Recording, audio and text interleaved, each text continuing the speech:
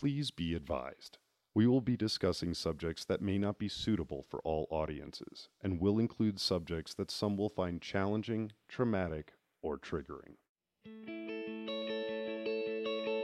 Welcome to You Don't Fight Alone, a podcast sharing the stories of those of us successfully living with mental illness and how we got there.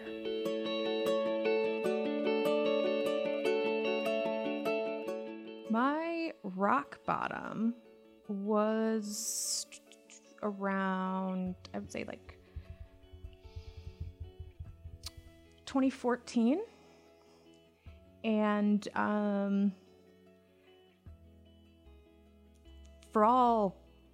all accounts, I should have been like having a great time with life. I had just gotten married, and then just out of nowhere, I started falling completely apart. And it eventually got to the point where it was a struggle for me to maintain personal hygiene, to keep my apartment clean, to do laundry.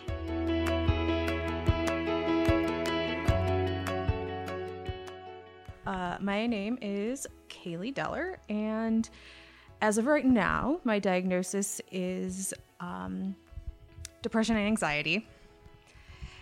My pill bottles, some of them say depression with anxiety, and some say anxiety with depression. At one point, we flirted with a bipolar 2 diagnosis, but then my psychiatrist that I ended up going to after my regular PCM was like, no, you definitely don't have bipolar, so that's not a thing we're going to do. So, time for another change of meds.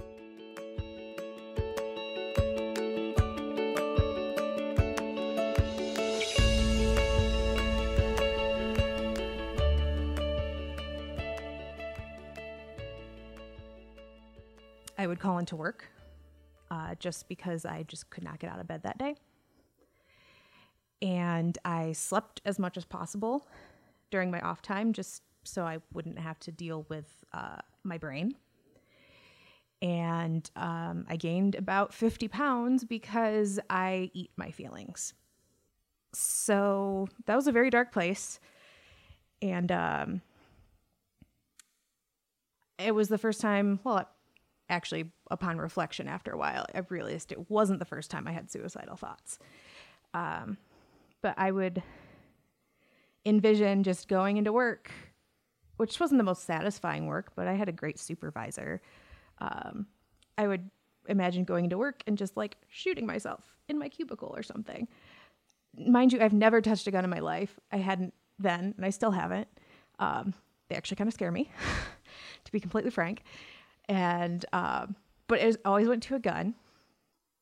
And, at the time my husband was stationed in Japan. He's in the Navy. And so he would be, out to sea on a ship. And the only contact I would have with him is the occasional email. And, so it was really hard to be conveying to him via email, oh yeah, I'm thinking about killing myself. We just got married less than a year ago, so, and you weren't dealing with this with me, like, before we got married.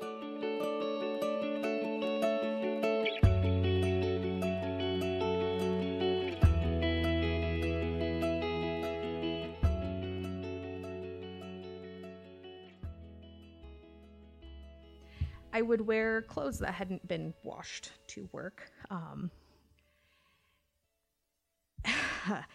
And then I would use my lunch breaks to just crawl under my desk and nap in the dark.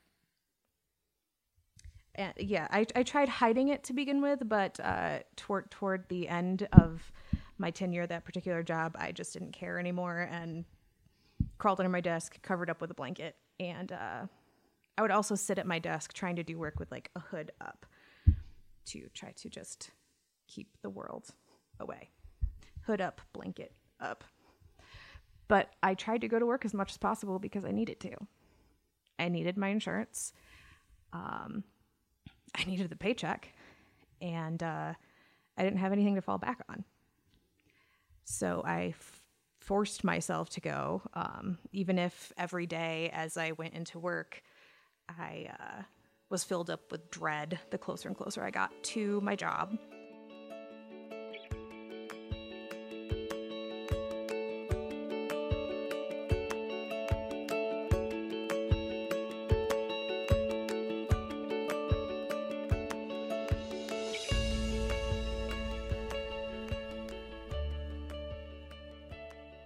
I eventually figured that I should seek out help. So I turned to my my doctor, my general physician, and the whole time I was in Michigan and working with that particular doctor, it never really felt like he fully believed me, I guess. When I tried to explain what was going on, because I'm really good at like faking it. And it's really hard for me to turn it off when I go to the doctor. Because I'm so good at putting on that facade. But then I did end up going to like a kind of talk therapy. It wasn't with like a psychiatrist or psychologist. It was with a social worker who was at this particular clinic that my insurance covered at the time. And it was kind of helpful just to talk things out, but at the same time, I don't think we were just looking at things as being situational and not something more.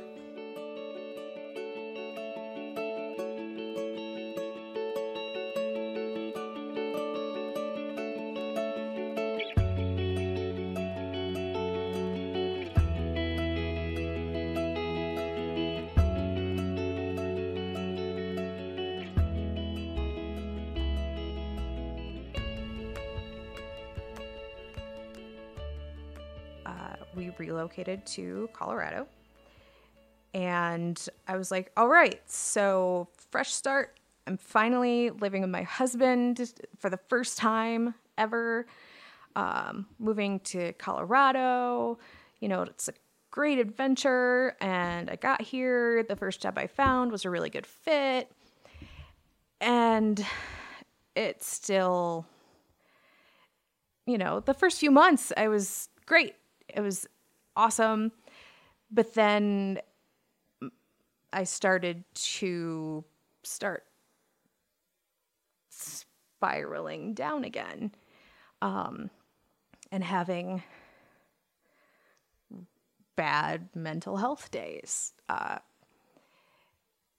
And so that's when I realized that I needed to do something, and that this was more than just a situational thing. My mom had a master's in counseling, so I grew up like hearing about like how to, you know, think through things, and you know, sometimes, you know, your brain just doesn't work the way usual brains work, and just learning to be okay with things being different for people, and having to cope with things differently, and maybe having to seek out help sometimes, and that it's okay to seek out help for things. So luckily I didn't have that hurdle that I'm sure a lot of people do, just from my upbringing. And my biggest concern was just finding something that would actually help me consistently, and something that I would be able to stick with and be able to afford. So I talked to my new doctor about my history, drugs I had been on before, what worked, what didn't work. And almost immediately, my doctor was like, all right, let's pick up where you left off. Try what was working for you before, what you were taking last, and we'll go from there. And what immediately made me feel better was like, I felt like I finally had a doctor who believed me. I don't know if part of it was a difference between going from a male doctor to a female doctor. I don't know if that might have been part of it, even just subconsciously for me. But at no point did she ask me, oh, do you really feel that way? Or like, were you really thinking that? She would actually dive in and ask more questions about how I felt instead of being dismissive, continually trying to come up with new ways to approach things, and then eventually referring me over to outpatient psychiatry. So I've been working with the same psychiatrist for a little over a year or so. We started off with working on what meds I was taking, which has been a work in progress the last almost 2 years now, it feels like. Whether changing medications or slowly tweaking the amount I'm taking. I recently just had another increase in dosage for one of the medications I'm taking. And what we were doing was just about every 6 weeks or so, kind of checking in, seeing how things were going, evaluating if we needed to change medications or anything. And it got to the point where I was like, I feel like I still need something more. I need more than just meds. They kind of got me through for a while, but felt like I needed to do a bit more. So they referred me to this group therapy where it was about what's it called?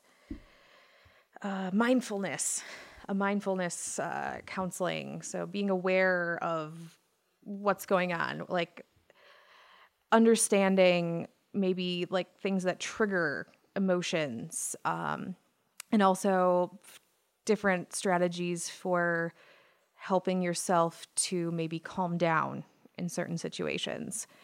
And I found it somewhat helpful, but still not entirely. So I actually just started a couple weeks ago some cognitive behavioral therapy weekly with the same psychiatrist I'd been checking in with intermittently.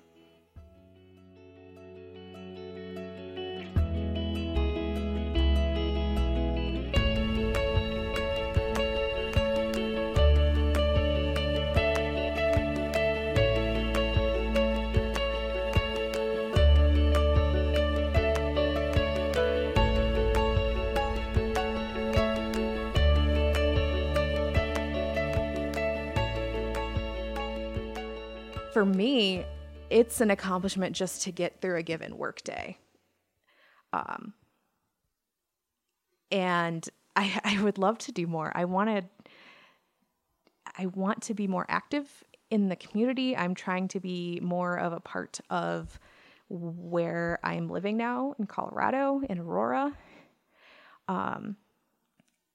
But it's such a challenge to just get through a given day. And by the time I get home, I collapse on the couch. And part of me dreads the next day just because I know it'll be a struggle to do it all over again. Just to stay awake the whole day, from the expenditure of energy to keep up the face that I'm a functional adult who has nothing wrong with them and is not thinking about, maybe jumping in front of traffic or flinging themselves off the side of a third floor balcony or something at any given moment. No, I'm totally fine. And I'm put together. I'm a professional. I can do things. And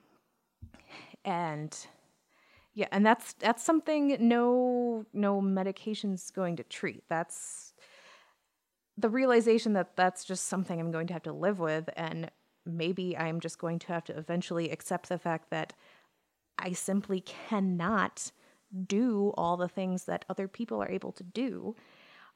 I mean, no one chooses to have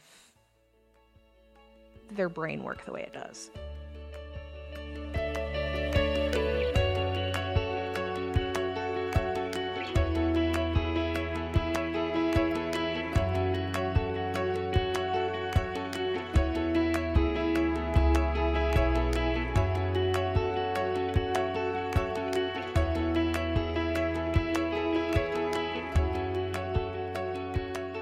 I sincerely encourage people to be more open about what they're going through, because I really thought I was very alone in what I was going through until I started opening up about it on social media.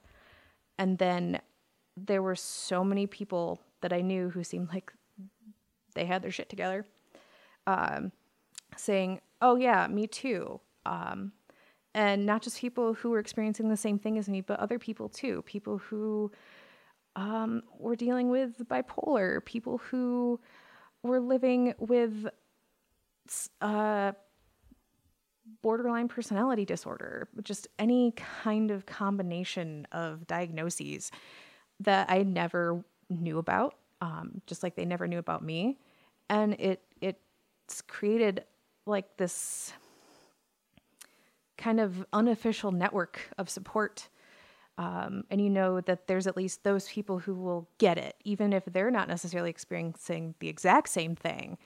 They still have more of an inside perspective on what you're going through. I would say that looks can be deceiving, because a lot of the people who are diagnosed with mental health issues of any kind are very high functioning people, who are very intelligent, capable people, talented, professional individuals. So don't punish your friends. Don't think that they don't like you. Don't stop inviting them to things just because they've flaked out 100 times. Because by excluding them, that's only going to make things worse for them. And everyone needs to just keep an open mind and listen, and expect the unexpected of people.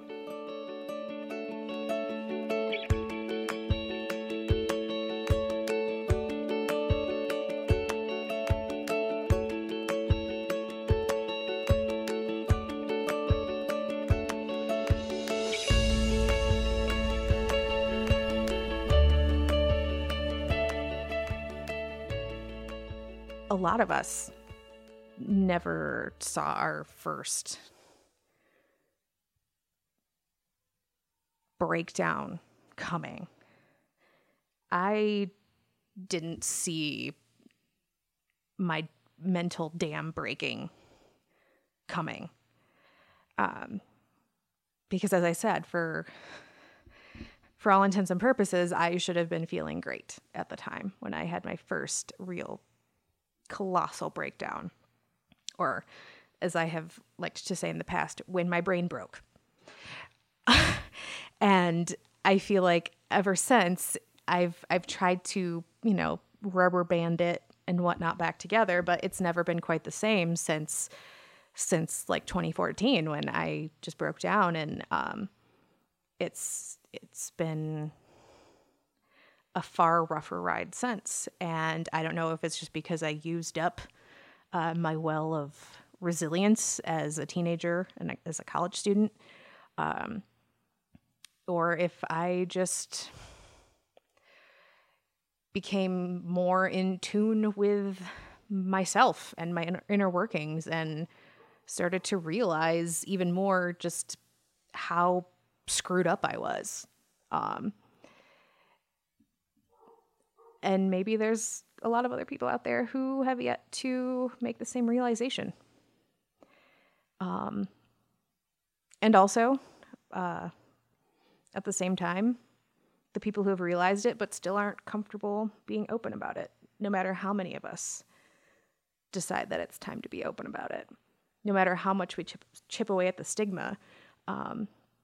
It could be something as simple as pride for people, and not wanting to appear to have any kind of weakness if they perceive mental illness as weakness. Whereas, as I said, I embrace my darker perspective on life. I I feel like I'm able to see more sides of an issue. I feel like embracing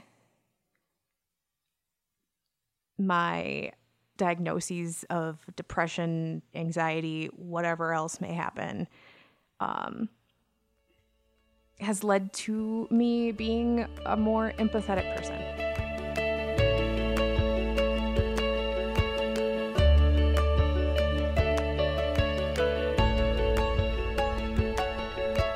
I would tell myself to be honest with myself and be honest with my friends and family about what I was going through. Because at the time, I saw it as a personal failing. I saw it as something that was a massive roadblock while I was just getting my actual adult professional life really going. And I thought it was something to be ashamed of and to hide.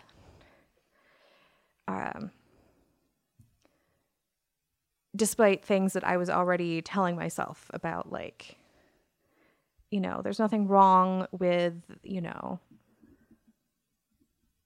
having a mental illness, but it's kind of one of those things where, like, oh, it's okay for other people, and I support other people when they're going through it, but it's not right for me. Like, that's not my life. It's not something I want to personally be associated with. But as soon as I started being more open about it, the easier it was to live with, and the more people I was able to connect with who understood.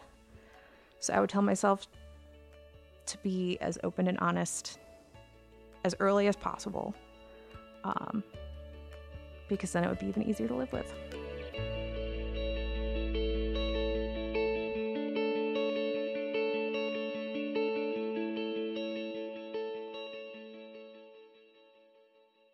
For more information, please visit youdon'tfightalone.org. You Don't Fight Alone is supported in part by MLH Services, a service-disabled, veteran-owned small business. For your marketing needs, mlh-services.com.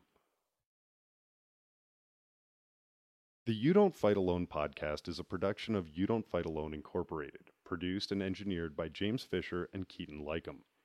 The information presented by You Don't Fight Alone is not intended as medical advice. If you have mental health questions, please talk to a mental health professional.